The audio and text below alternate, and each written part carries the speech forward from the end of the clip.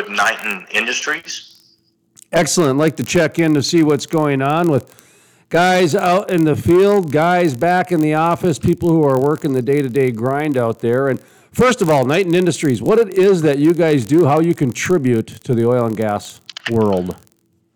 Well, we're really an oil and gas pump distributor in the state of Texas. We've got about 10 stores in the state of Texas. We've got one in Oklahoma City and one in New Mexico.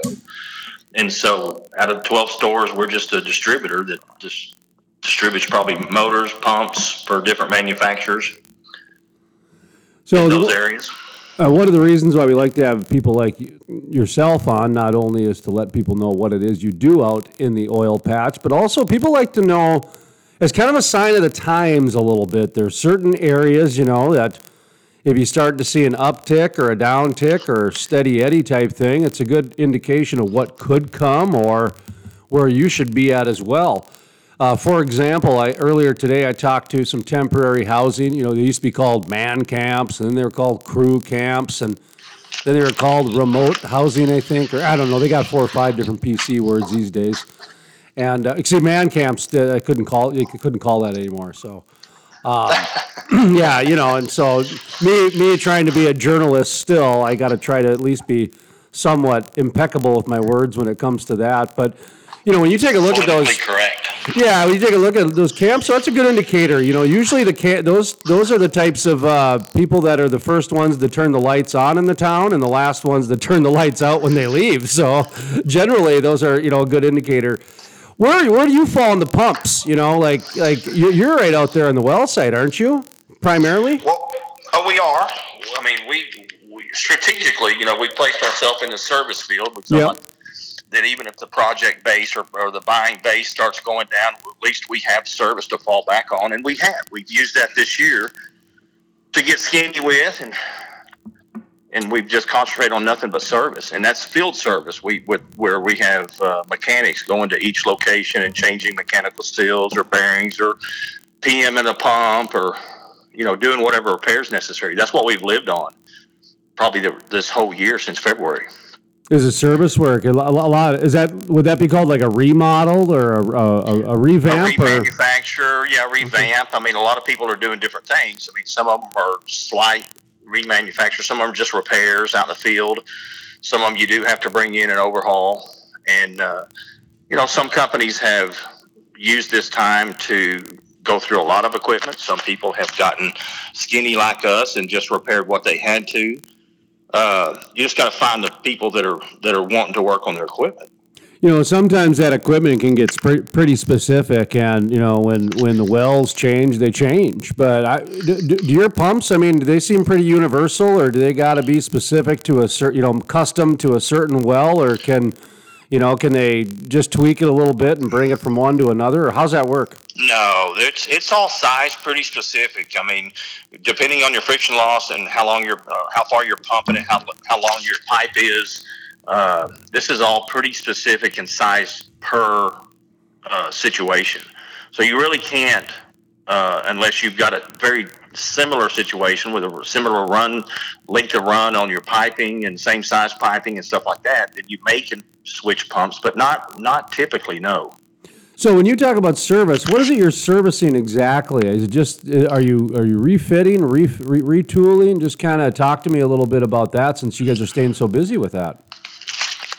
A little bit of both. I mean, there's people that have problems. I mean, you might have a mechanical seal go out on a centrifugal pump. You may have packing go out on a plunger pump.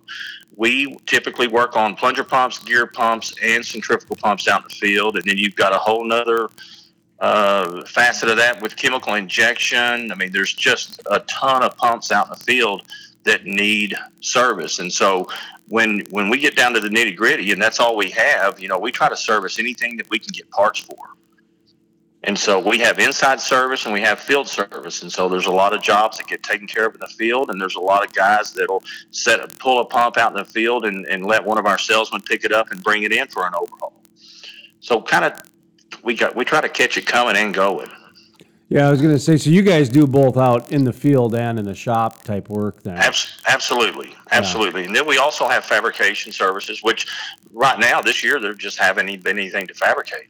People put the project the spending down first, and so we really have been slow in the fabrication department. But we are looking forward to after November. We've got a lot of customers telling us that to come back and see them the day after the election. What type of stuff are you fabricating? Go ahead and give yourself a plug, because people are going into meetings right now preparing for 2021. And if you guys do some manufacturing, I mean, every time I hear the word, manufacturing, I always think of skids and that type of thing. Well, we do. So, In the state of Texas, we're a Weatherford plunger pump distributor, which we do a lot of plunger pump steel. We fabricate H pump skids, and we do a lot of servicing and fabrication of H pumps right now. That's a big seller. And then we're also the Goulds distributor in the state of Texas, and so we've always got Goulds going on. We've got some great lines, and we've been very lucky and very blessed to be able to keep that up for the last few years. A lot of growth from 2009 to now. This past year 2020 has been very tough for us, but like I said, most of our guys have been in this business for a long time, and so we know what happens on a slowdown, and we just got to get still and be patient for a little bit.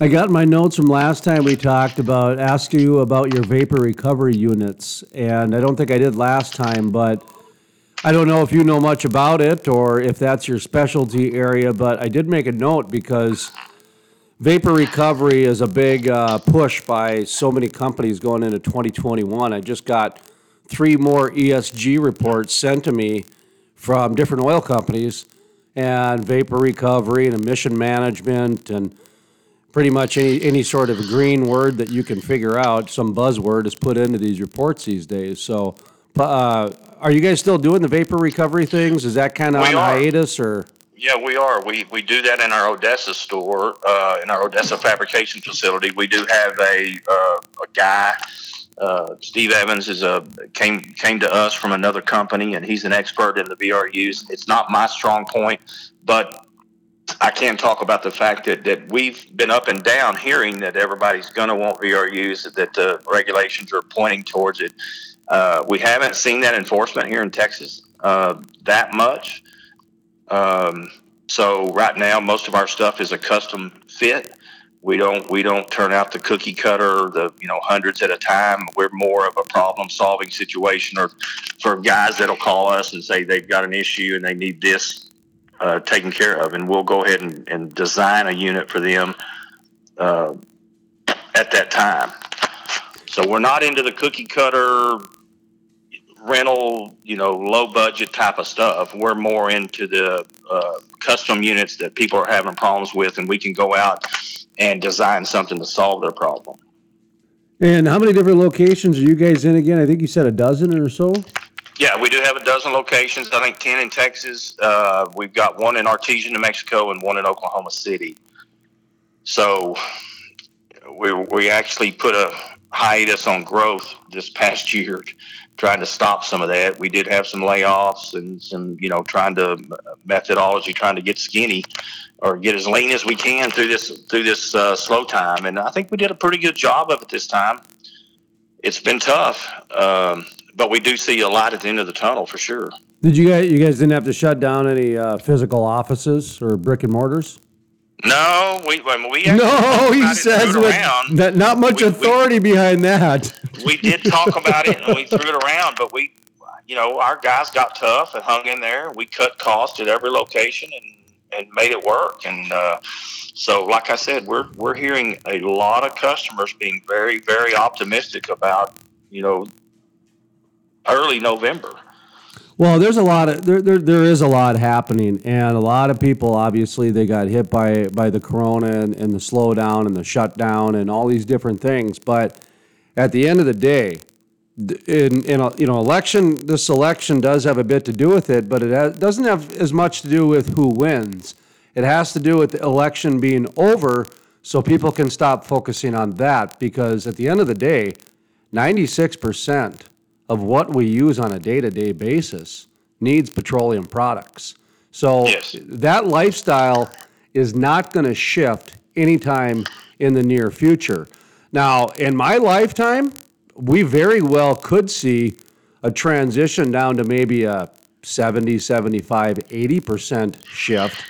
But they just, I mean, until you figure out a new way for hypodermic needles and PVC pipe and plastics coming over my kids' Lunchables and all these different things, I don't foresee a lot of the oil and gas industry going away anytime soon. There's going to be some changes and some shifts, and really some automations might happen, and that's where we might see some of the biggest changes. Are you guys automating much yet at this point? Or is that happening? Where are you guys at with that whole integration? Because that's a tough one, because you don't want to bring it in too fast, but at the same time, it can save you money in other areas in order to hang on to some jobs and some other things.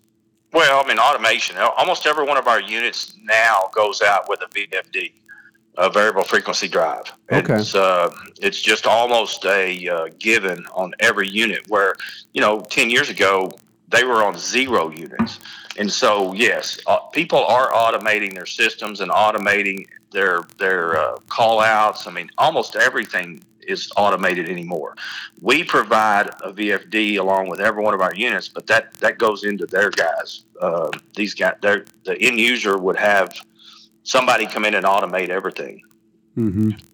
But yes, we do provide VFDs almost on every plunger pump unit, every centrifugal unit now is almost guaranteed to be driven off a VFD. Man, isn't that crazy how just things are advancing so, like, almost on every single area of the well, from the minute you step in your car to when the drill bit goes into the ground. It's crazy how much is being tracked and automated, and there's a lot of it for safety reasons, a lot of it's for logistical reasons as well. But it's happening. Well, and energy cost. I mean, these things are smart. They'll slow the pump down or speed the pump up or do what it takes in certain situations where that pump would used to be just running 3,600 RPMs full speed, no matter what. And so,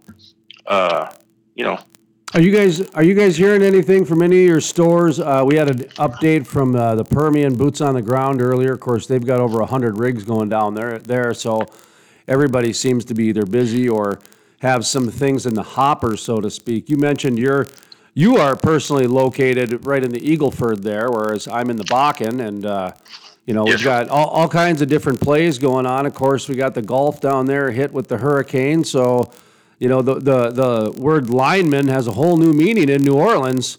It's not the Saints linemen; it's the guys putting the power poles back up right now. Those are the heroes. And we've even had to run over there for some customers in Louisiana and pick some pumps up before they got swallowed up in water. I figured as much. This last storm, so we did have some people, some service guys in Louisiana picking up pumps and getting them up off the ground and motors before they got flooded. How about the Eagleford there? Are you seeing much action there in the Eagleford in terms of your buddies and their gas stations or guys picking up 5 Monster energy drinks on the way to work and things? Yeah, we are. Like I said, it's been thin. We've concentrated on service jobs on a weekly basis for the last 9 months, pretty much.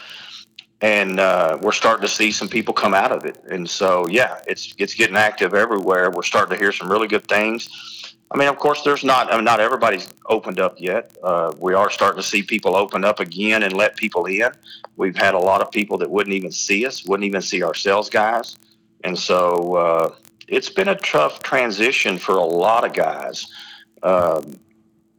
Just not being able to go out and see customers right now. It's got to mess with salesmen's head because they feel like they're not doing their job. They're not doing what they used to do. They're not doing it the way they've always done it. And so, of course, the Zoom meetings have picked up, and whether that's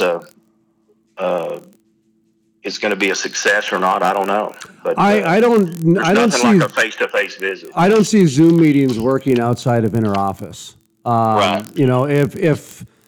If people are going to do the Zoom meetings for like a sales call, it's a forced event. And as well as I do, they'd rather be sitting down, even at a Denny's or a Perkins, sitting there having a cup of coffee and some pancakes, talking business. Well, and we're doing a lot of that right now because a lot of companies will not let their employees see another employee or see one of our employees, and so they'll meet at lunch or meet at breakfast. Mm-hmm. We do a lot of that right now. Well, and that's how it's got to be done. Business. I met a guy at the dog park in Oklahoma.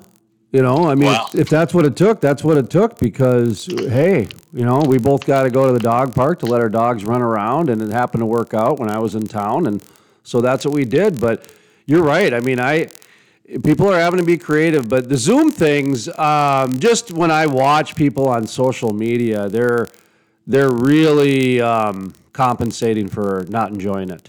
Let's just put it that way. Absolutely, absolutely. But I have seen a lot of business picking up on LinkedIn. I don't think I've ever gotten approached as much as I have in 2020 about doing business on LinkedIn. Even people that want to do business with Knighton, and not about pumps. I mean, insurance, freight, all the stuff on the backside has been just almost overwhelming through LinkedIn right now. My personal LinkedIn has about 27,000 followers, and I'll bet you I get between 2 and 5 solicitations a day from a financial planner, from somebody telling me how to make money on my podcast, which I've been in business now for 10 years doing, which I think is very funny. Somebody telling me how to make money on doing a podcast. Yeah, buddy, it's called change your business model every 6 months. Good luck. Okay. And then, well, I mean, one year, honestly, I made more money as a writer than I did doing my radio shows and podcasts because that's just the way the market was. And at the end of the day, if you're a podcaster, you got to be a writer and a content creator and do a bunch of other things. Like you, just no different than your business. This year, it's been feast or famine, and you guys have been feasting on service while the pumps have been famine. And that's just the way it goes sometimes in business. You got to diversify yourself. Let's call it surviving. Yeah. Yeah, not feast or famine, survival. There's been no feasting this year. I was trying to take out the word famine, and you're taking out the word feast. Well, no, you're right, though. It has been a year of survival for most people. Yeah. And I think that would be considered successful if you survived. Oh, that is success, without a doubt. I mean, sure. Could you imagine if you're in the restaurant business right now and you still got your doors open? You should get a Medal of Honor for trying to figure out how to make business work. I mean, first of all, if you're a restaurant and now the government considers you the same as Subway, if the government considers Joe's Diner down at the corner the same as Ruth Chris, that ain't fair. I mean, right. Joe's Diner isn't getting the distribution discounts that a franchise is getting. So, I mean, if you're a restaurant and you're still in business, man, that's good for you. Yep. I applaud you more than anything. If you're in the oil and gas business and you're still open for business, good for you, because this business got very unusual over the last 6 to 8 months from... it seems like forever ago that it was negative $34 a barrel. Well, I was going to say, not only did we went from negative money to not, we had infighting about whether we should get bailouts or not, and then, half the industry got bailouts and the other half didn't, and then you got this whole environmental movement that's making bankers afraid to give out investment dollars. It's just a different time right now, and I think 2021, our motto is strength in numbers, because I think going into 2021, enough people with the right mindset creating the new narrative for oil and gas, it'll work. It'll work just fine. And I think what we're doing, moving ahead, is the right direction to go with the innovation, with some companies being a little bit more lean. I think that was probably in some areas a good thing. Like most, it's just the marketplace kind of correcting itself. I kind of fell off the rail about 5 minutes ago, so I thought I could save myself, but I can't. Well, technology definitely helps us work leaner too. So, and we're trying to embrace that. Knighton's been around since '69. We've been a family-run business since '69, and we still are, stubborn as far as embracing the new technology and stuff, but we've tried. We really have sat down this year and tried to embrace all the new technology that'll help us work more efficiently and trim numbers. We've got to get lean and mean for the future, and that's where we're at right now. So, we are talking about rehiring, and we're starting to get set for possibly rehiring, and We want to do it the smart way this time, and not just grab people at the last minute because you need somebody. Well, let's talk about if it was $100 oil tomorrow, what would people be buying and utilizing the services from Knighton Industry? Let's talk about it. No survival, no feast or famine. What is it you guys do, and how can people give you some business? Well, we build iron. We pump fluids, and we pump any fluids, and it doesn't matter. We've diversified a lot this year and tried to. We're in the semiconductor business. We're in the food grade business now. We've done some of that, the food and beverage industries in the cities in Texas, but we still get back down to plunger pumps for disposals and transferring high pressure. We've got Gould's pumps, one of the biggest centrifugal lines in the world. We've got AOD pumps, air operated diaphragm pumps. So we typically cover the broad range of pumps and fabrication services, engineering services, design capabilities. I mean, we've got it from start to finish. If you need a pump, we can design it, build it, deliver it, and get it started for you.